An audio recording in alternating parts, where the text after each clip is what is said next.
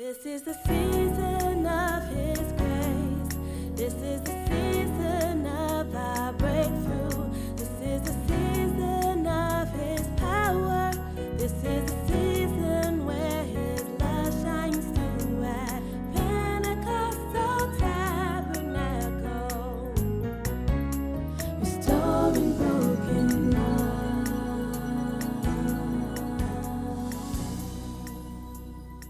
Judges chapter 21, verse 25. Amos chapter 3, verse 7. And 1 Corinthians chapter 14, verse 3. It says, in those days, Israel had no king,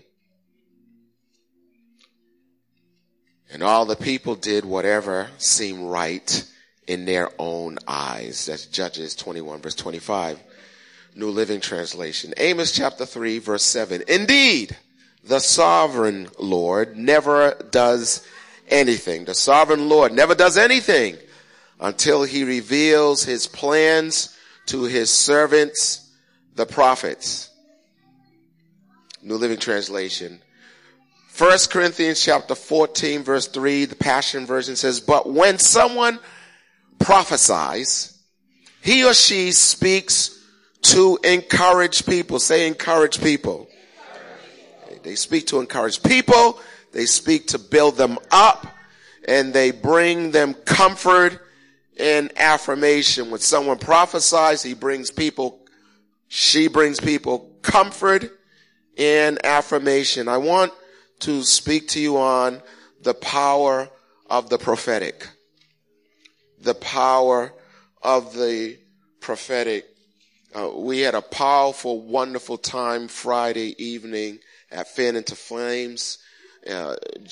Pastor Josh Roberts spoke on 5 ways to ensure God's dreams. He actually said resetting your dreams was the title of the sermon, resetting your dreams. Some of you lost your dream, but God wants to give you a new dream. He wants to give you his dream for your life.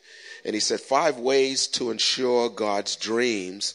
And the number one thing that really confirmed what we're doing this morning, he said, you've got to make God's word the foundation of your dreams. You've got to make God's word the foundation of your dreams. And this really encouraged me to really know that I am on God's path right now, or I have us on God's path, because we have got to understand the Word of God. We just got to, many of us, and praise God, thank God for BibleGateway.com and the number of Bible scripture daily devotional apps that send you a scripture. Anybody get those daily? Yeah, and they're wonderful, but the challenge with those is that you get a word, but you don't get it in context. So, for example, if I said to Jamie, you're stupid, and that's all you read, well, more than likely, you would probably say, wow, that was a horrible thing for the pastor to say to a man who has been his friend for almost 2 decades, maybe over 2 decades now. However, if you were with us and he said this crazy joke and I said, man, you're stupid, that would have a totally different feel to it, because you would have the statement in context. We quote a lot of scriptures but don't understand the context, so we can't get an appreciation of the value of that scripture. And what I'm hoping to do this morning is, if I can get through this quickly, I want to give you context of some of the scriptures that you have grown to love, so that not only will they mean more to you, but they'll have a more powerful impact in your life. I want to talk to you about Jeremiah chapter 29, verse 11. We know that one. I know the plans I have for you. Good plans. Plans for hope and for a future. And yeah, of course that speaks to us. But when I talk about the dire situation that Jeremiah was in, then you really say, oh man, if God can say that to Jeremiah in the mess that he was in, then I know he can say it for me. Amen. Are you with me so far? So, we want to we're journeying through the Old Testament, and one of the things that I know for most people probably read the Bible and they stop realistically, most people probably stop at either the Psalms or the Proverbs or the Ecclesiastes, and they kind of say, well, let me go on to the New Testament. Okay, I'm not going to tell you to raise your hand, but I can tell. And those other 17 or 20 books, well, I'll understand it better by and by, but I still know John 3:16. So I'm here to get you excited about the rest of the story. Because there is a reason why God put 39 books there as opposed 39 in the Old Testament as opposed to just 20. And all those names that sound like tongues, Isaiah, Jeremiah, Obadiah, Nahum, Malachi, Hezekiah, Zephaniah. No, there's no Hezekiah. But see, some of you said, Hezekiah.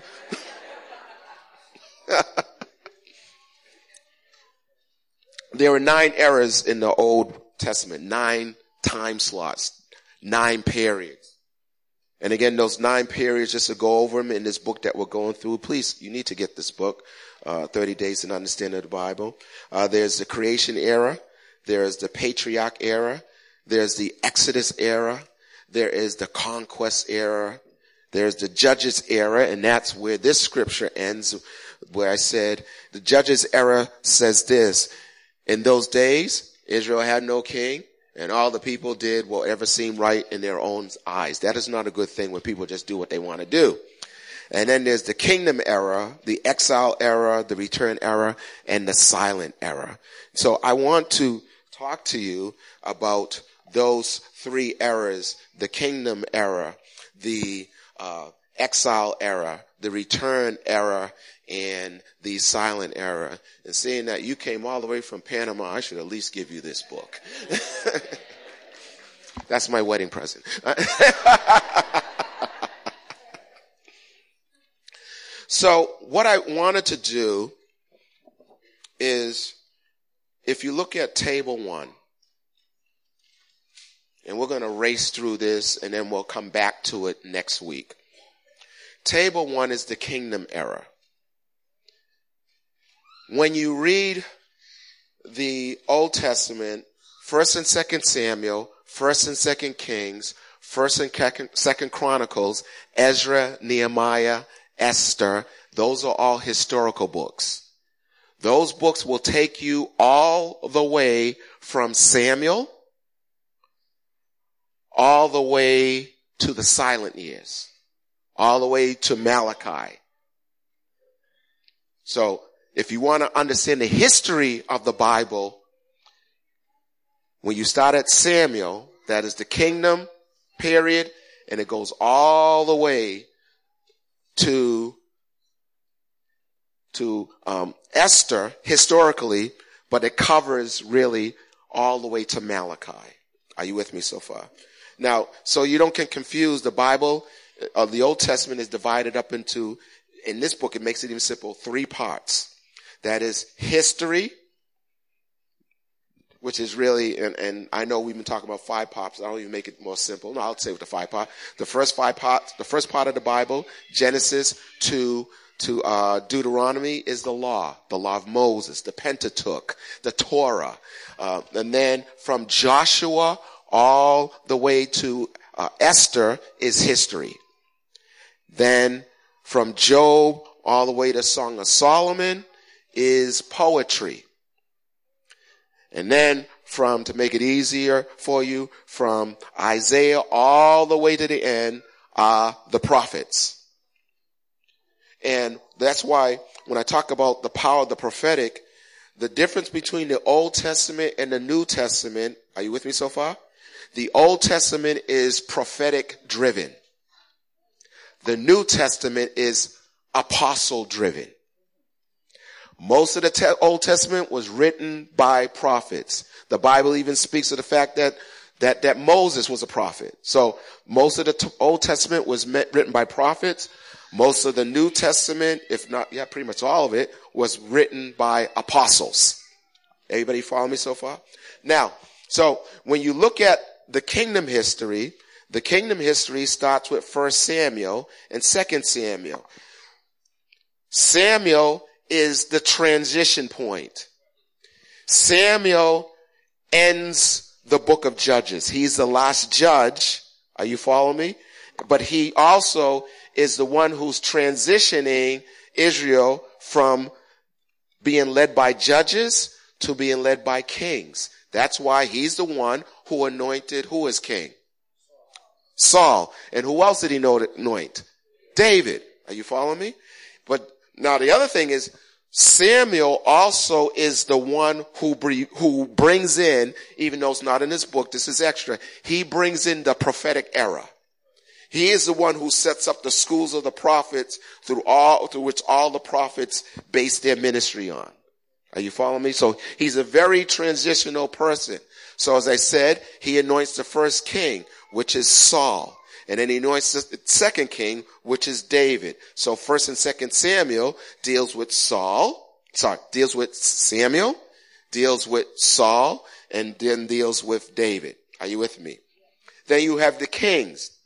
1 Kings and 2 Kings, and that deals with every king in Israel from Saul all the way to the last king before they were finally taken over as a nation. Now, here's where it gets a little tricky, because when you read the scripture, you're reading about Israel, and you're reading about Israel, and all of a sudden you start reading about Israel and Judah. And all of a sudden you realize, seeing Israel had a king and Judah had a king. And you're like, whoa, wait a minute, what happened? Well, what happened is that, if you could watch this picture, the first king is Saul. The second king is David. The next king is who? Solomon. He's the next king. Now, Solomon, wisest man in the world, great heart, and then all of a sudden, Solomon decides that he is going to have a whole lot of women. He has 300 wives and 300 wives and 700 mistresses, women on the side. My goodness. He could go on a date and every night and not date the same woman for 3 years. Lord have mercy. And the Bible says that he got upset because those women who he was with, his wives, turned his heart from God.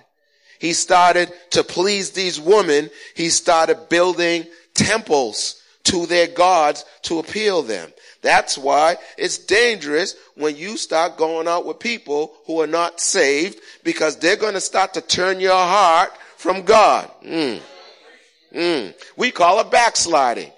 What's backsliding? Backsliding means you were up front praising the Lord, and then girlfriend came in, and then you're sitting in the second row, and the third row, and the fourth row, because you're appealing to her or him. And I don't have to sit. I don't want to be sitting up there. And then you're backsliding. You're moonwalking.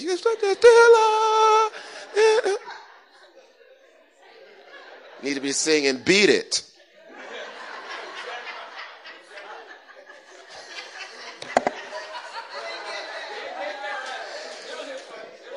Yeah. Or tell her, Billie Jean's not my love. You know, you need to, I tell you, Michael Jackson was a prophet.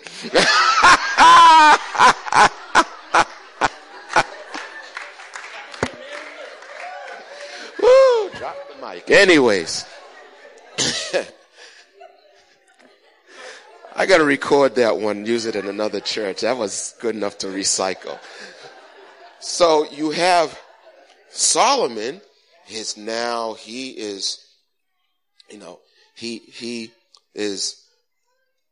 his heart has turned from God, and God said, because you started following other gods, I'm going to rip the kingdom from your hand. I'm going to rip it in two.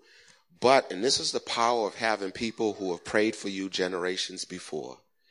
He said, because your father David served me, I am not going to totally just take the kingdom out of your hand. So what happens is that now Rehoboam, who is Solomon's son, he becomes king, but he decides, and so the people came to Rehoboam and said, yo, your dad was kind of tough guy. They really want to say he was a jerk.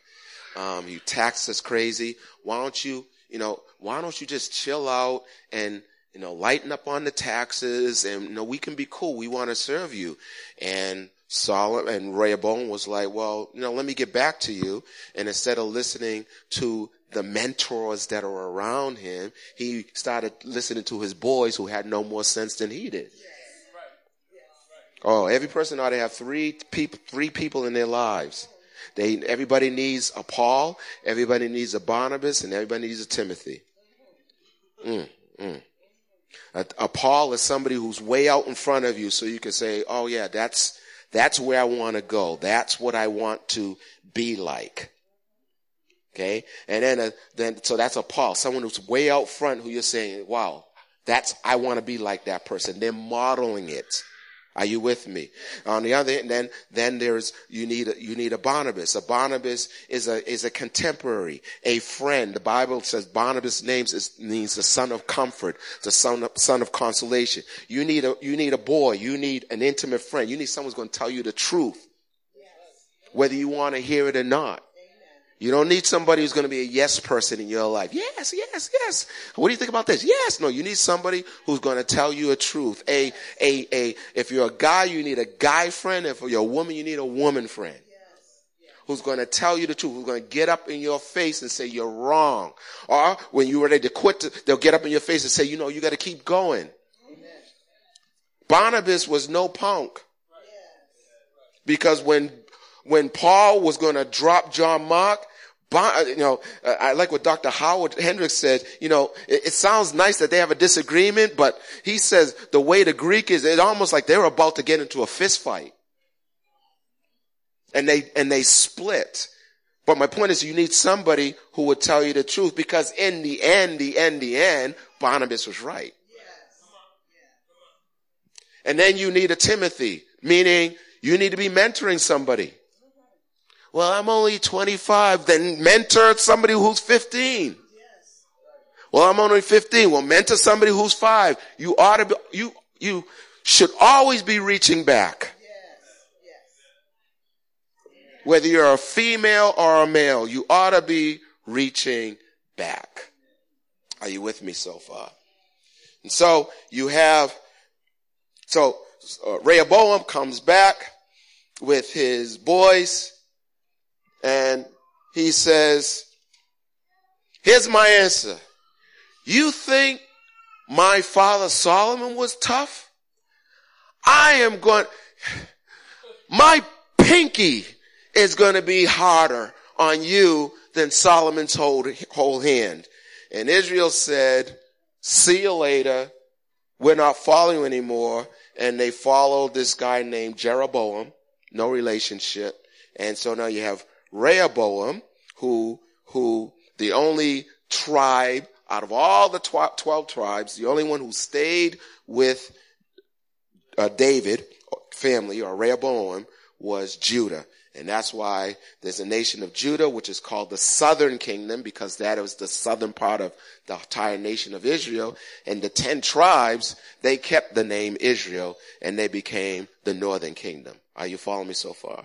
And so right now you have 2 kingdoms. You have the northern kingdom and you have the southern kingdom. Why am I here? Because PT sells that way. So it's the southern kingdom and the northern kingdom. The northern kingdom, every king was evil. You have Ahab, you have Jezebel. Every king is evil. On this side, you have the southern kingdom, and some of them are good, some of them are bad. You have Jehoshaphat, Hezekiah, Uzziah. You have some good kings, and you have some bad kings like Manasseh. Are you following me so far? Let me take these next 3 minutes to to sum this up, and then we'll pick up where we left off. So now you have this southern kingdom. Then you have First and Second Chronicles. Are you following me? First and Second Chronicles is a book about kings, but it's only about the Davidic line. Are you with me? It's only about kings that came from David's side. It's only about kings from Judah. It's only about kings from Judah, the southern kingdom. Are you with me so far? And then, and then after that, that's when you get into a lot of stuff happening. And so during this kingdom period, you have, in Chronicles, you have a lot of stuff going on. There's the period of the kings, as you see, and then there is the exile. So what happened here, and I'll close with this part. Yeah, I have to close with this part. Because the northern kingdom, Ahab, Jezebel, Jehoram, just bad dudes.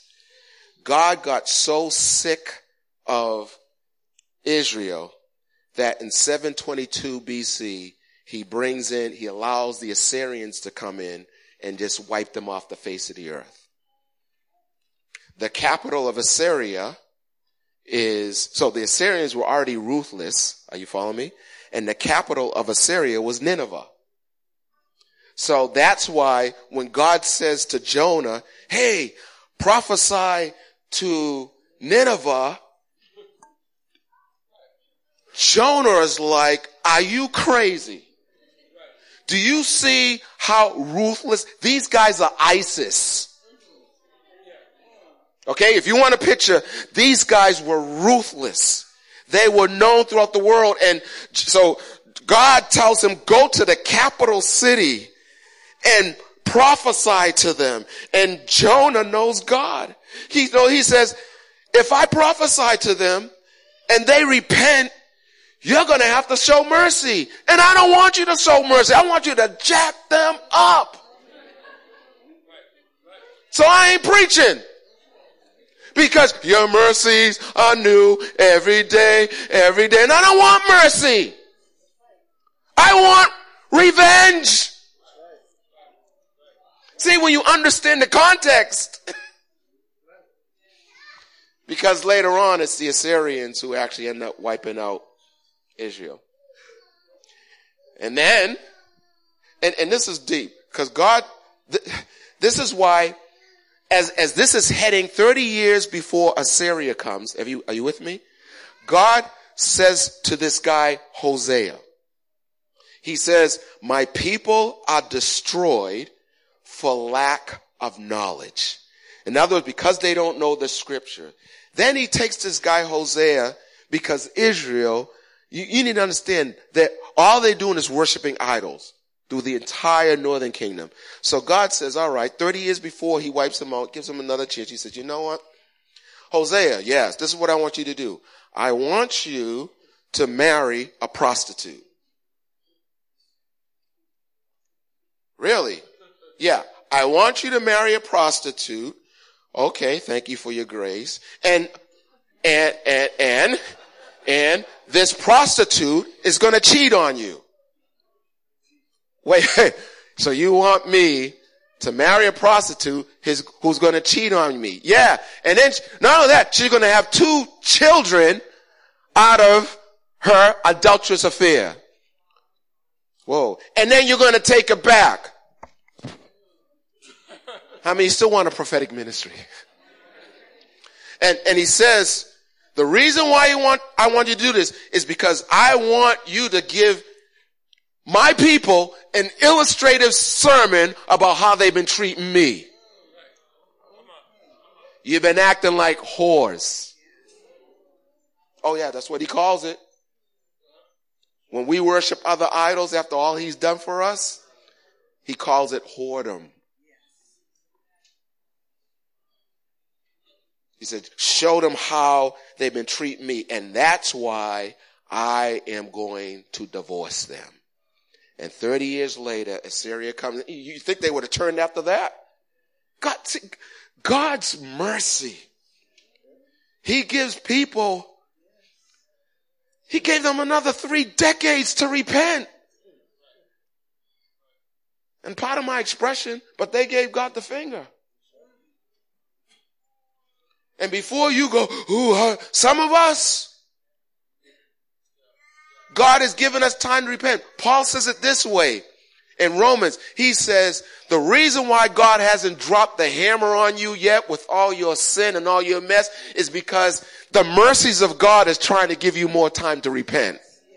Trust me, everybody who's going to hell is going to deserve to be there. Because God, come on folks, how many times have God spoken to us about certain things and we still do it and nothing has happened, and God's like, you know what, the hammer is about to drop, and when it drops, it's going to be too late to say mercy. And then to make matters worse,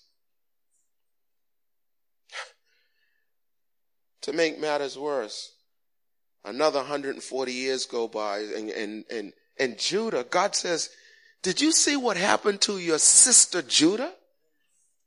You saw what happened. So why don't you all get your act together? Why you worship? You saw me drop the hammer on them. Why are you still going to sin? And God raises up this man named Jeremiah. And Jeremiah says, Babylon's coming.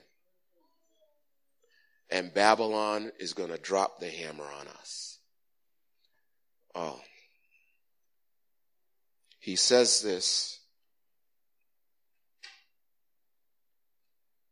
And then Babylon comes in 606 BC. You see it on the sheet there. It says exile. 13 years after that. Now you got to understand, they're in exile. They're in Babylon. Babylon means confusion. Everybody with me so far? You still tracking with me? It means confusion. So life is just crazy. Life is in confusion. They've been ripped from their home. They've been taken from Israel to Babylon, which is about a 700-mile journey.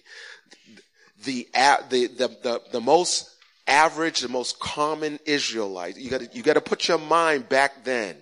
Because some of you have traveled all over the world. So what's the big deal? 700 miles. You need to understand that probably 80-90% of every Jewish person never traveled 20 miles outside of their home. So to go from 20 miles to almost 700 miles, you are like in another world. And that's when they're in Babylon. In Psalm, I think I always get them mixed up. I think it's Psalm 137. When it says, sing us one of those songs that you sang in Zion. It says, how can we sing the song of the Lord in a strange land? So now they're in Babylon. 13 years later, false prophets come along and says, thus saith the Lord, we're getting out of here in 2 years. Everybody rejoice. All the prophets, and Jeremiah shows up. And Jerry says, thus saith the Lord, you're going to be here for 70 years. So you might as well build homes. You might as well get married. You might as well have children. And you might as well have grandchildren. What? Grandchildren? Yeah, because you're going to be here for a while. In fact, pray for the city of Babylon, because if it goes well for you, for them, it'll go well for you. Well, they ain't want to hear that. Like some of us. None of us want to hear we're not getting out yet. Come on, folks. We all want to hear, thus saith the Lord, I am going to bring you up. Oh, yes, next week you're coming out. And if you would give a seed offering right now, you'll come out even sooner. We want to hear good news, good prophet, I'm coming out. Hallelujah. We don't want to hear God saying, by the way, you're going to be here another 55 years. And so the false prophet got mad. Oh, this is deep. He got mad because I guess Jeremiah had a wooden yoke to say, you're going to be stuck for another 55 years. And the other guy's like, no, we're getting out in 2. No, 57 more years. 57 more years. So the false prophet got so mad. This is heavy. You better submit to the will of God. He got so mad, he took the wooden yoke off of Jeremiah and smashed it. And God said, okay, now you're going to have an iron one. It got quiet here. You won't submit to what I told you. All right, I'm going to put an iron one on you. Smash that one. And then God says, oh, you want to know who's the true prophet and who's the false prophet? The guy who prophesied died in 3 months.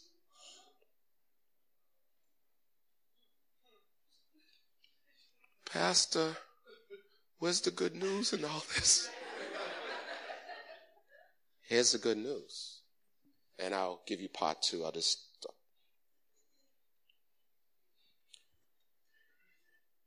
7 years before the city, the capital city, Jerusalem, and the temple is burnt down. 7 years before it's burnt down, God says to them, I know the plans I have for you. Plans to give you a bright future. Can you imagine 7 years later, Jerusalem's in flames. The temple is burnt to the ground. And they have to remember, with all this hell that's breaking loose, God says he still has plans for us. That's why you need the prophetic in your life, to bring you through seasons in your life when it seems like your whole life has gone up in smoke. When it seems like everything has been destroyed and wiped out. God still has the ability to say, remember what I told you. I still have a plan for you. And nothing that has happened in your life around you is going to stop what I said, because my word, I will hasten to perform it. That is the power of the prophetic. That is the power for the prophetic. When God prophesies that this church is going to be filled to capacity. As I shared with you before, it was 1975. And as the attendance went down, God said, my word is still going to come to pass. Heaven and earth will pass away, but my word will not pass away. Let's bow our heads. The power of the prophetic. The power of the prophetic. The power of the prophetic. Thank you, Jesus. Thank you for your patience. I know I took a little extra time, but somebody needed to know that God, no matter how bad things are, you still have a promise. And then there's others who God is like, you keep playing with fire. Like Solomon, you keep walking outside of the covenant. You keep messing around with my mercy. You keep messing around with my grace, and you may find yourself on the other side of my grace.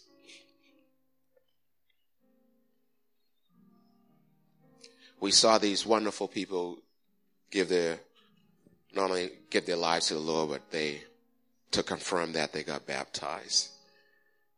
And as every head is bowed and every eye is closed, and you heard these testimonies from children to adults, of the faithfulness of God, the love of God. When they were in dark times, God said, I still got my hand on your life. Though you lost your parents, I still have a plan for your life. Nothing is going to stop my plan for you. But I can't fulfill that plan if you don't give me your life. torn and broken.